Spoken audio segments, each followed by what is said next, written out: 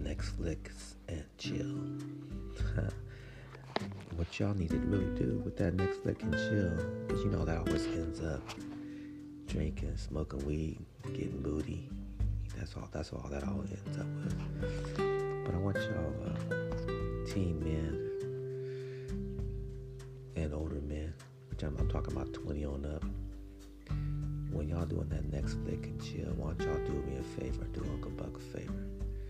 When you with your female that you really care about and you really love, why don't y'all do some Netflix and write your future off, write your plans out, write your goals out, what you're gonna do with your female, or what you're gonna do with your man.